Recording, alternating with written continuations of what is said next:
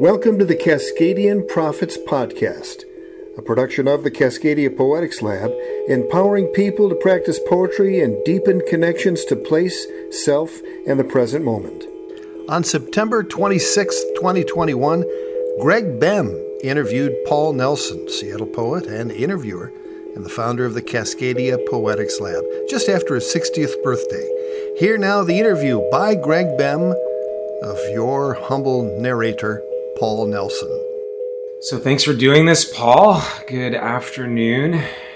And what day is today? This interview is happening on Sunday the 26th of September. Jeez. 4 days after my 60th birthday.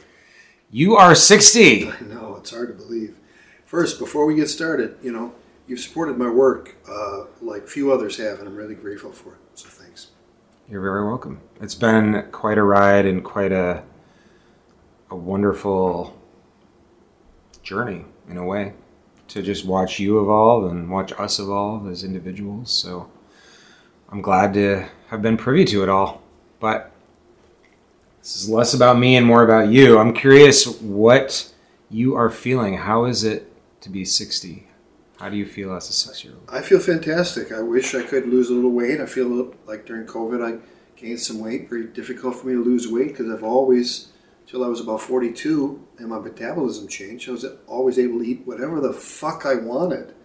And now, a bag of cheese puffs here and chocolate there and, a couple of pizzas. And it's just very difficult to lose the weight. Also, no basketball during COVID. I just started playing one-on-one again.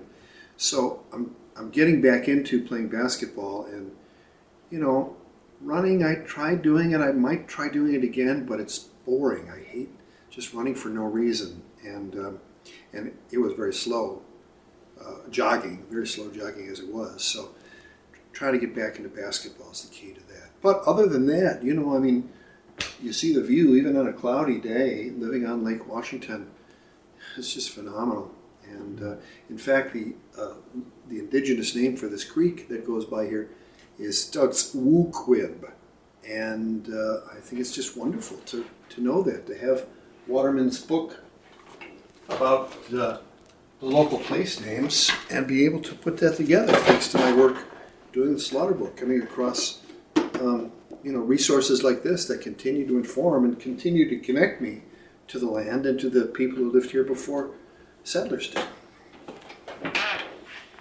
Anything significant in living here during COVID? Isolation? Well, it was easier, I think, living here because, it's like watching TV, looking out the window.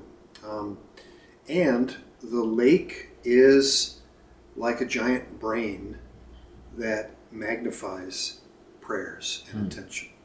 Indigenous people still believe that water, water's always here. That water, in one form or another, was always here. It was the same water that Jesus and Dante and Wanda Coleman and everybody else was drinking. So it has a way of showing up in some other part of the world and carrying the essence of your prayer there. And so I think it's been a gigantic asset, especially with that knowledge that praying while looking at the lake amplifies that. And it seems like, in many ways, my own progress as a human and my own path towards individuation has been greatly enhanced by living here. And also, the fact that it's a very diverse neighborhood. I hate using the word diverse. That's what white people use to make them feel better about living in a neighborhood that has black people in it and indigenous people. But I love that this is this situation. I grew up in a segregated neighborhood in Chicago when I was growing up, but then I moved to a more diverse neighborhood, and it just seems so much more alive and real than other neighborhoods. So we love living here. What do you do in the neighborhood? What activities have you been doing over the last year? How has your relationship with the neighborhood evolved? Got to know Christopher really well. He was a homeless guy. He was living in one of the small houses by Othello, and now he's got into low-income or homeless housing, however you want to put it, former veteran. And he loves my frijoles negros that I make that are Cuban-style black beans, but he calls them chili. I got to get some of that chili, he'll say. And the first couple of times I said, look, it's not chili, it's frijoles negros, but he's always going to call it chili. And now his friends are like, oh, you're the guy who makes the chili. I've heard about that. Like, whatever. I do a lot of walking. Just the fact that I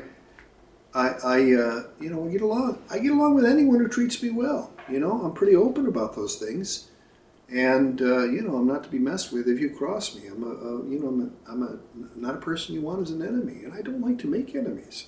It's taxing. Also, great friends with David Griggs, a former Marine stationed in Okinawa, like Sam, former Marine stationed in Okinawa. Drinks sake, so we've been getting together almost every Thursday and drinking sake, and it's fantastic. I love hanging out with him. Love Nishiko, his wife, and just hanging out here and drinking sake every Thursday. It's a beautiful thing. So Bhakti and I do a lot of walking. She loves the farmers market that happens at the farm here, the urban farm just across the water really from us, the other side of the park, the only farm in the city, run by Seattle Tilth in a beautiful way. It's wonderful to see that evolve. And, we love going to Jude's. We love Red Wing when it's open. It's still closed because of COVID. We do drink our coffee at Onda Origins and buy the coffee there. It's so good. It's so good. Oh, we love Umami Kushi, where I had my 60th birthday party.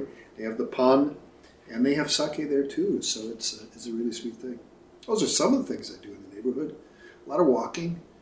A lot of garbage, maybe a lot. Our fair share of garbage picking up, litter picking, and watching the hummingbirds. Look, there's 2 hummingbirds right there on the feeder. I love that. That's fantastic. Wow. Good timing, hummingbirds. How about that? So you mentioned Sam, and I wanted to, at some point today, ask you about the passing of some of your friends and the movement of your relationships with artists past and present. Another person in addition to Sam Hamill is Michael McClure, whose life and work you recently celebrated in the Bay Area. Can you talk a little bit about your influences, your friendships with artists, and that event specifically, that celebration? Yeah. I do want to point out with the hummingbirds that we call this place Casa del Colibri, House of Hummingbird. And that Michael McClure had a book called Touching the Edge, Dharma Devotions from the Hummingbird Sangha is also part of how this got to be named after hummingbirds. Well, Sam and Michael are 2 of my greatest teachers, and just to think about them not being here, puts me in a mood where I just want to turn the camera off and start weeping. You see them on the altar there. Diane DePrima's on the altar.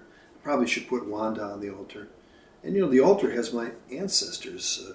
I can see my great-grandmother here, Ada Solange Roque, my grandmother, her mother, Adelina Ocampo Hernandez, Francisco Francisco Clemente there, and Michael and Sam and my daughters and my mom and dad and my family, my siblings. I've got 3 younger siblings. So, I am who I am in large part because of Michael and Sam. I met Michael first, oddly enough, interviewing him for my syndicated radio show, which I syndicated to my nonprofit organization in 1995, when he was traveling with the book 3 Poems. Right here, there's a great inscription on one of these. I have a few copies of this. Oh yeah, here it is. Dolphin Skull for Paul, who knows this poem better than I do and sees more into it as if it is a Haida sculpture, is what he wrote in this. And I spent a half an hour just reading from Dolphin Skull. Changed my life. Informed me about projective verse, told me, if you like what I do, it's because you like the process. So he deferred, that to the process, which was not really accurate. That sent me on a whole trip to wonder why everyone wasn't writing projective verse. And I still wonder that. And, I wonder that because projective verse and organic poetry, as Duncan and Levertov called it, or the practice of outside, as Blazer and Spicer called it, or impersonal verse, as was described of Gary Snyder's approach to it, it just allows for a deeper gesture. I mean, that's the best way I can put it. So, huge, life-changing thing. Sam really knew organic and projective verse, and he's kind of on the more right side of the spectrum than McClure and people like Brenda Hillman and early Levertov and Duncan and Spicer and others who write spontaneously. Sam was not quite that open, but he knew it. And when he did write in open form, so some of his most beautiful work from Habitations, before it came out as the book Habitation, which was essentially his collective, the poems Habitations, which were about Ian Boyden's process, are just remarkable. I love them so much. And the book that Ian made for Sam is just a gorgeous thing. 3 feet long, about that wide, and you open up, and each poem is laser etched onto an original painting. He was selling them for $10,000 a pop, and when Sam showed me that when he was living in Port Townsend, I looked at it and I just started weeping. I've never seen a book that beautiful. So kudos to both of them. So yeah, and Sam and I used to play golf and have sake, and whenever I drink sake, whenever I eat sushi, Sam's present. I mean, he's just, there were so many occasions. Tell a little Sam story about sake and sushi, more about sushi. When he was in Okinawa, he started studying Zen. And he said to his Zen teacher, he said, I'm here for a couple of years. I want to learn all about sushi. And his teacher laughed and he said, for 7 years, you study rice. And then we introduce you to the fish. But I can teach you how to order in a sushi bar. And so he taught Sam the proper sequence of things and how to end with things more like unagi, closer to the end, hamachi-kama, maybe right before that, and then end with tempura shiso, which it's not on the menu, almost never on the menu. I've never seen it on a sushi bar menu, but it's like throwing down to the sushi chef, can you do this? Are you good enough to do this? Do just enough to do it right. It's a skill. And, at the local sushi bar, they know we've asked it for it, and so they bring it almost all the time. So little things like that, Sam was there. And, of course, in poetry. I mean, when I was doing my graduate work and delving into the row between Duncan and Levertov, he said, don't pick sides. And he was right. You lose. You pick sides and you lose. Because when you pick sides, you're coming from ego. That came from his Zen training. Don't pick a side. So that's a little bit about Sam. And Michael was just memorialized at Cal Shakes 8 days ago. And I had to really hold it together while I was doing my presentation because, like I say, they've changed my life so much that I would just start bawling about missing them. But, as you saw at my party, just coming out with a stanza and a half of Dolphin Skull like that without looking at the book is how much I have internalized that work. Would you like to read a little bit from each of those? Or? Sure. I just was looking at this poem near the back. Read 2 Sam poems. True Peace. Half broken on that smoky night, hunched over sake in a serviceman's dive somewhere in Naha, Okinawa, nearly 50 years ago. I read of the Saigon Buddhist monks who stopped the traffic on a downtown thoroughfare so their master, Thich Quang Duc, could take up the lotus position in the middle of the street. And they baptized him there with gas and kerosene, and he struck a match and burst into flame. That was June 1963, and I was 20, a U.S. Marine. The master did not move, did not squirm. He did not scream in pain as his body was consumed. Neither child nor yet a man, I wondered to my Okinawan friend, what can it possibly mean to make such a sacrifice, to give one's life with such horror, but with dignity and conviction? How can any man endure such pain and never cry and never blink? And my friend said simply, Thich Quang Duc had achieved true peace. And I knew that night true peace for me would never come. Not for me, nirvana. This suffering world is mine to suffer in its grief. Half a century later, I think of Bo Tat Thich Quang Duc, revered as a bodhisattva now, his lifetime building temples, teaching peace, and of his death and the statement that it made. Like Shelley's, his heart refused to burn. Even when they burned his ashes once again in the crematorium, his generous heart turned magically to stone. What is true peace, I cannot know. 100 wars have come and gone as I've grown old. I bear their burdens in my bones. Mine's the heart that burns today. Mine the thirst, the hunger in the soul.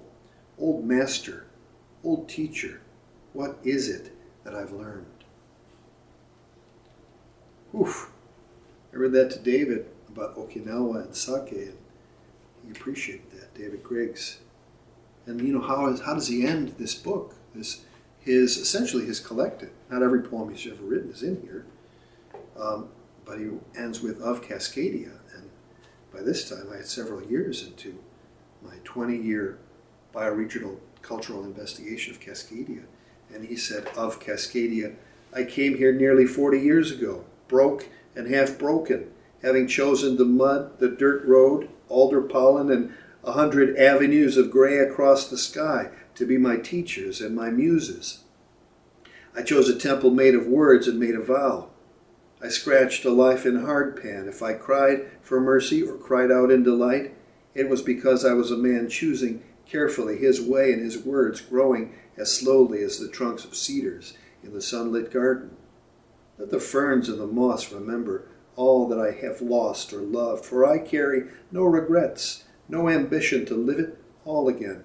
I can't make it better than it's been or will be again as the seasons turn and an old man's heart turns nostalgic as he sips his wine alone. I have lived in Cascadia no paradise nor any hell, but both at once and made, as Elytus said, of the same material. A poor poet, I studied war and love, but Cascadia is what I'm of.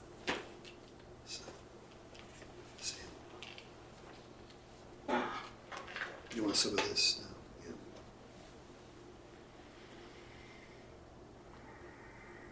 Well, when I took this book to the Olympic National Park in advance of interviewing Michael, I took the book in September 1995. He signed the first copy of this for Paul Nelson in Grief and Joy in the Olympics because we had done a grief ceremony. I told him about it. And so there's a certain point where I was reading this up and overlooking this pristine watershed, Boulder Creek watershed, and as I'm reading the lines, I looked out and I thought, I think I know what he's talking about here, because I'm reading this, I'm in this setting, about 400 feet up, looking at this pristine watershed where we'd seen a couple of bears, where you don't even have to filter the water. We did, I think, but you can just put your bottle down and drink from it. It's that clean. And so I'll just pick up from like the third or fourth stanza in this poem. Gray hair on the floor and the radio talking. Steering wheel more real than anything else. Foggy yellow lights in the tunnel. Skinny, addled, wrinkled, childlike old Horovitz playing Scriabin on TV. Me playing this beautiful pen. More alive than I ought to be. More alive than I ought to be. Oceans and freeways of grief and guilt. Triumphs of bare feet and drugs up the nose. Child of cocaine and raccoons and hollow logs. Fusus cryptestae filet. Nature loves to hide herself in Leonardo's Secret Language and the dimensions that disappeared after the bang. Old men dreaming of great-grandfathers are very wise, like sow-bugs, and wooden spools wound with scarlet thread, and an antlered buck that drinks from a bowl in the yard in moon shadows. The sow-bug rests in the shadow of a pine cone, and red cars cruise by while the world is making itself with my senses. Can this be the beginning of old age? Fear comes in stars of consciousness, and now I am somewhere else. The thorns in my finger make stars. The blackberry is sweet and black and red and bitter. Cries of red-tailed hawks are imitated by blue blackjays. Covers of old magazines are glossy, erotic. My sexuality grows underneath them like a rock rolled up on a beach by the edge of huge waves. I'm listening to you in my mind, a museum of dirty pictures. No one is interested, but the lion knows as he speaks to the eagle. This is all blackness. This is a cave holding a bowl of beef soup with the leaves and odors of Vietnamese basil. I will not eat baby animals. To chew on their ribs is tasty and revolting. I am spirit. I am a child with you. Holy shit, you read something like that, and, wow. So you've talked a lot about the relationships you have with them as your teachers and your contemporaries, and how you've been informed by their form and their process, and also how you've been informed by just spending time with them. How have they informed the content of your writing and the subjects that you're covering, whether it's concerning Cascadia or some of the more specific experiences? And then also, how has your own writing shifted as you've explored their work and as your own work has grown? Mm-hmm. Well, Olson in Projective Verse said the content does change, and it does, because, Olson was talking about how to write a received poem, how to be guided. And, I didn't know it at the time, but when I met Michael, he had been opened in Subud. And I interviewed Allen Ginsberg, and he had been opened in Subud. And 9 years after I met Michael, I found Subud. He didn't tell me about it. In fact, when I tried to get him to do the practice of the Subud organization, Latihan Kejuan, he said, "Stop bugging me about Subud." So I did. But he'd been opened. I'm convinced that Michael had the permission to receive Ghost Tantras by doing Latihan. I want to go to the Special Collections Library in Vancouver, BC, the Wag Bennett Library, and see if there's anything in his journal that said, I started growling in Latihan, and I thought, I could write poems about this. I'm convinced in my heart that that's true. Now I just got to find the evidence. So, so it changes when you're writing, when you're receiving, you're connecting with a source larger than yourself, and you're being guided by that. And, the trick is to have your poems be guided and have your life be guided. And Projective Verse will do that when it's practiced properly. Subud, Latihan Kejuan will do that if it's practiced properly. Zen meditation will do that. Yoga will do that. There are many paths to get to that. But, McClure was the one who guided me to Projective Verse and gave me a brilliant example. I don't think there has ever been a better practitioner of Projective Verse than Michael McClure. Of course, he got into seriality. He was writing these graftings where he would take parts of Dolphin Skull, maybe the first couple of lines, and then go a different way. He did that in several books. Of course, he was taught by Robert Duncan, who was into serial form with structure of rhyme and passages. Of course, Duncan and Spicer and Blazer developed their ideas, started in the 40s when they met at Berkeley. And they were all about serial form. Blazer's his essay, The Practice of Outside, and other things. I mean, this whole book, right over here, The Holy Forest, it's a whole serial, one thing, one poem, The Holy Forest. So that resonates very deeply with me. And of course, Michael kind of pointed me in that direction. And Sam spoke very intelligently about the sequential poem too, like that poem Habitations that I was mentioning. That's also in the big book. So, the content changes. Michael wasn't as vocal about being dedicated to place. I think Sam was more vocal and wrote more directly about place in poetry. But these are the places where they led me. Michael also led me to Huayan Buddhism, to Dogen. Sam led me to Zen, to Basho. Sam led me to Haibun.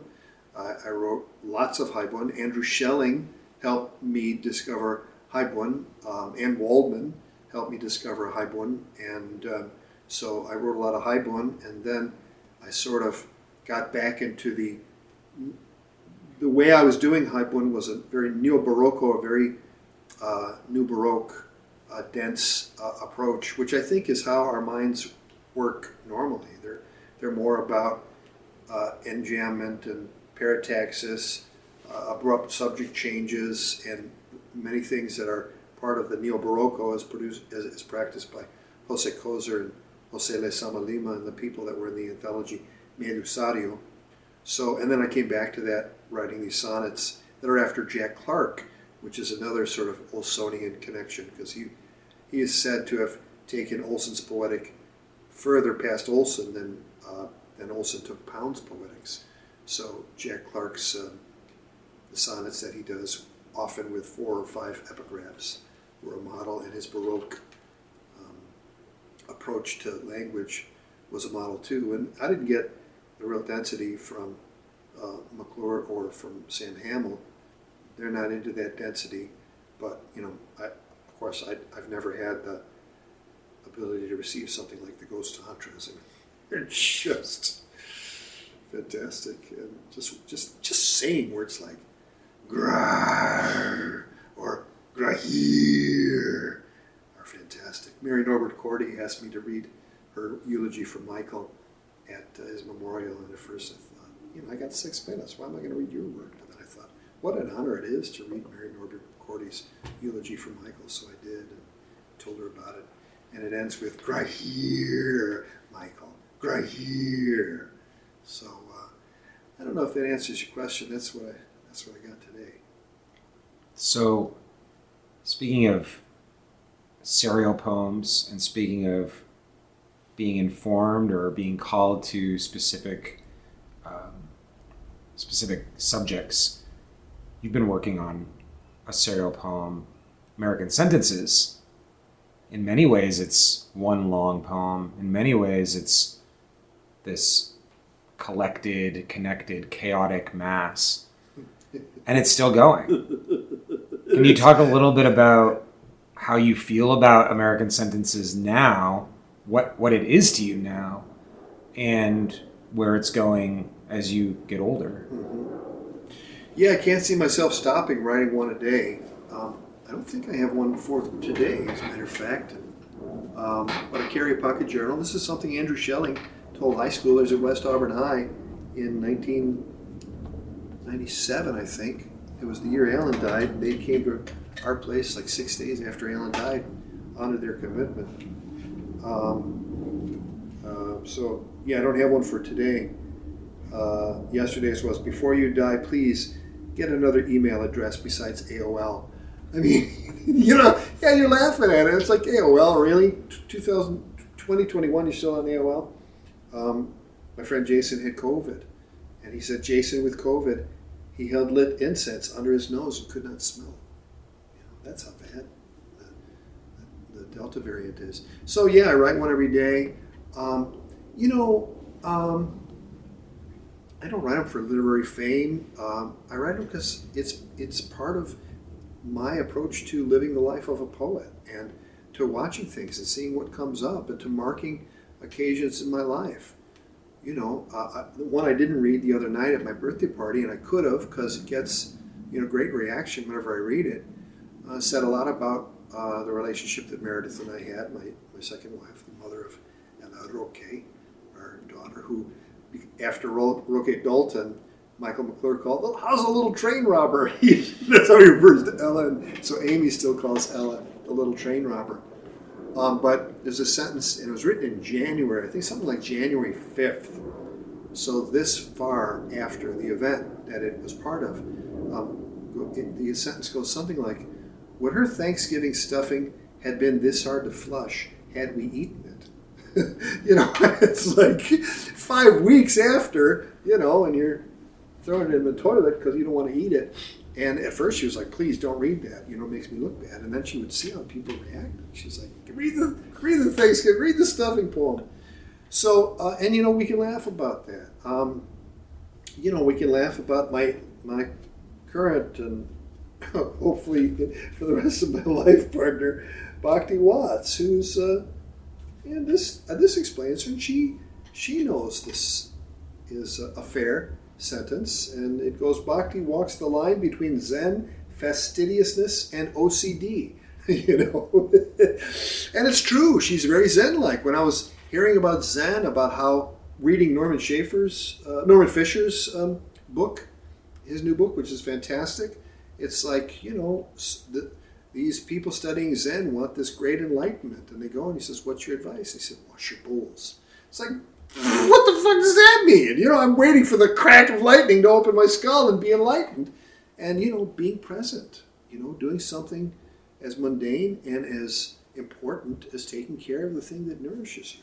That's Zen, I'm so grateful to have Jason Worth in my life to teach me about Zen and to exemplify it in many ways and to point me in the right direction, to point me to people like Keiji Nishitani. I'm glad I skipped over almost all philosophy and then came to Nishitani. It was kind of like, I think he trumps especially all the deconstructionist stuff. I think he trumps it. He's got the answer that they didn't have. And of course, that Jason would be a professor of philosophy, would study Schelling and Heidegger and Hegel in German, in his family's native language, because Worth, a German name, and that he would go through all that study and teaching it at Seattle U and other places, put out books about it, and then come to the conclusion that it's about poetry and it's about plays and Keiji Nishitani. Those three things feel very validating to me. So I love that Jason's in my life and that he did the hard work of getting to the place where I kind of skimmed to, which is the nature of a Virgo, I think, is kind of skimming the material and finding what the essence is and going for that. So we don't have too much time left, so I wanted to ask you if you could talk for a bit about Cascadia, your study that you mentioned, 20 plus years of studying the bioregion and living in it, as well as developing an organization with all of the programs behind the organization within Cascadia. Yeah, we changed the name of the organization to the Cascadia Poetics Lab, and that was after some very extensive organizational development. The first real organizational development in the 27-year history of the organization.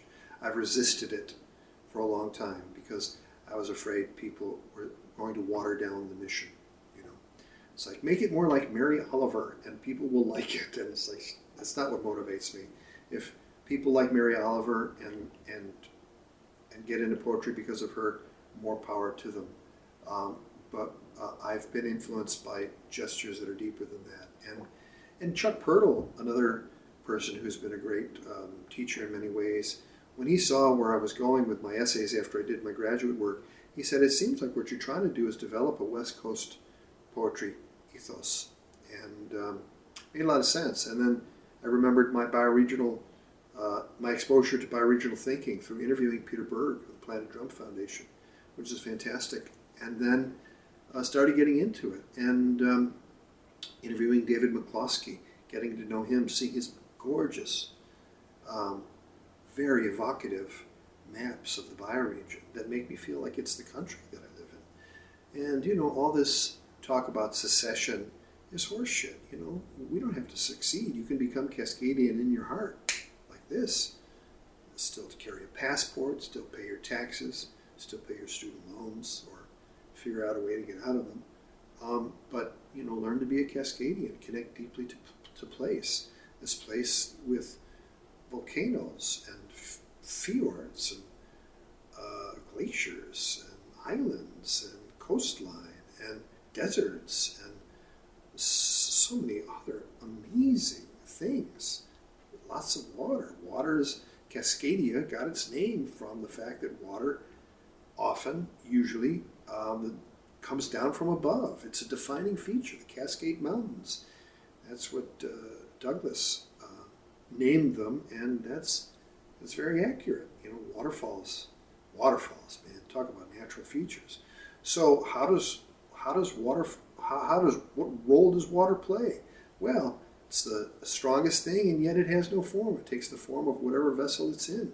And it's a great model for us, and it's the essence of compassion.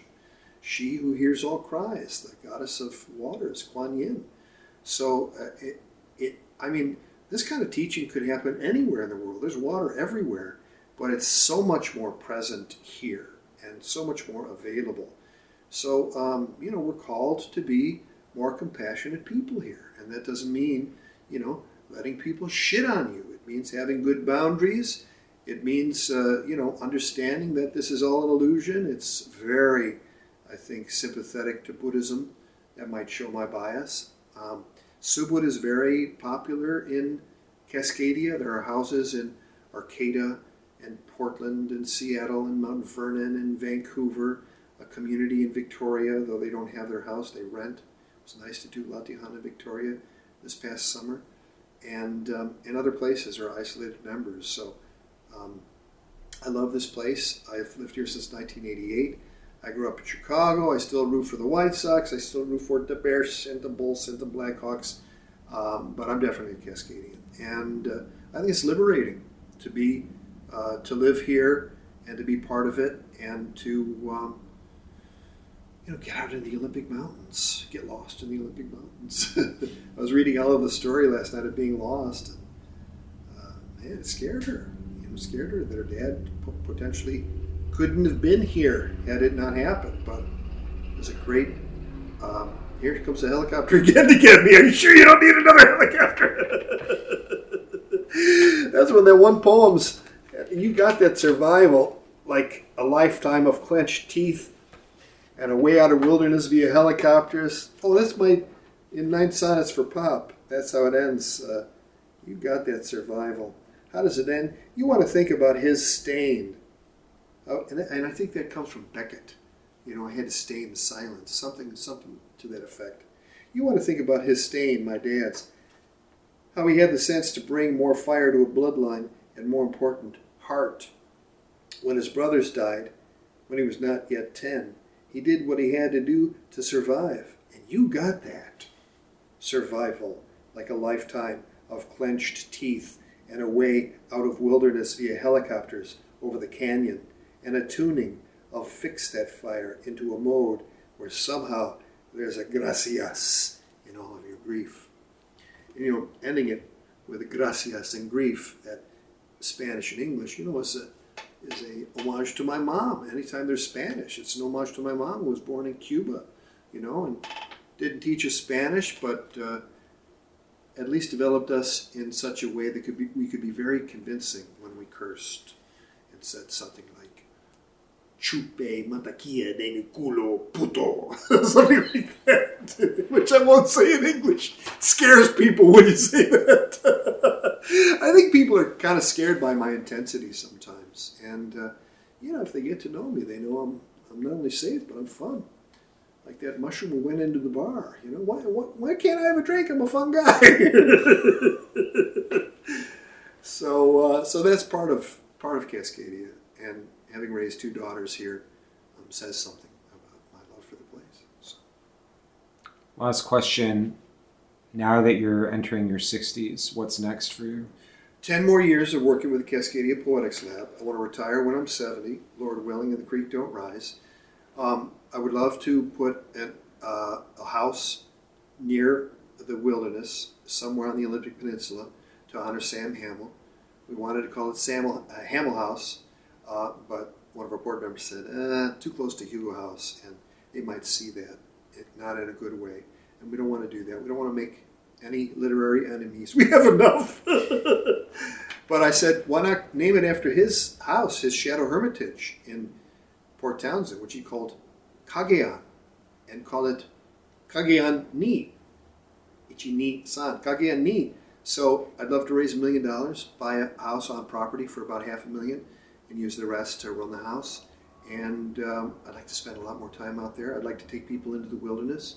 I'd like to do workshops that incorporated going into the wilderness and writing about it. I'd like to have a place to get away. I'd like to have a place where poets can do residencies and we can do intense weekends. I've been teaching poetics as cosmology workshops online. Zoom has been a great thing for that. I'd like to teach a lot more workshops. I'd like more people to be in my workshops and work for 10 years and then retire at 70, ideally with some kind of pension from this organization I founded in 1993 and whatever Social Security might be available at that time, and have student loan forgiveness for working in the nonprofit realm. They're going to make me work for 37 years before they let that loan go. But, you play by the rules that they make. And as Ed Dorn said, entrapment is the society's sole activity, and only laughter can blow it to rags. So work till I'm 70, and then write. And my daughter will be out of high school at that time, so things kind of converge at age 70. My daughter's 9. My daughter Ella Roque, my younger daughter. So my commitment to her will have been fulfilled for the most part. I don't think it ever ends with your kids, but she'll be in high school, or she'll be out of high school, and I'll be able to do what I want to do. And it's when you have children, you make sacrifices, and I'm happy to have made those, and for the most part, they turned out good. But I'm also ready to start writing those 10 years, 70 to 80, writing poetry. And then when I hit 80, Lord willing, and the creek don't rise, I want to start thinking about, memoir. How is my life going to be told? I left enough traces. God damn it. Google Paul E. Nelson poet online, and there's all kinds of shit. I wasn't afraid about putting stuff online, and I feel good about the content of them. They usually look at people's tweets 10 years later, 5 years later, and say, oh my God, look at this. But I don't think, there's some more naive stuff or ignorant stuff that's on there, but I think I've been represented pretty well, and I think I've been guided, and I give thanks for that. And if I have offended anyone, it's not what I intended to do. I think I'm a kind, warm-hearted person. But like I said earlier, if you fuck with me, I grew up in Chicago, so I learned how to street fight. And one real fatal flaw, I don't back down. I don't back down. I will find a way. Even if I have to grit my teeth and say something like, "I'll show you, motherfucker," and I'm not proud of that. But that's who I am and who I've been. And working to be a little more Zen-like about things.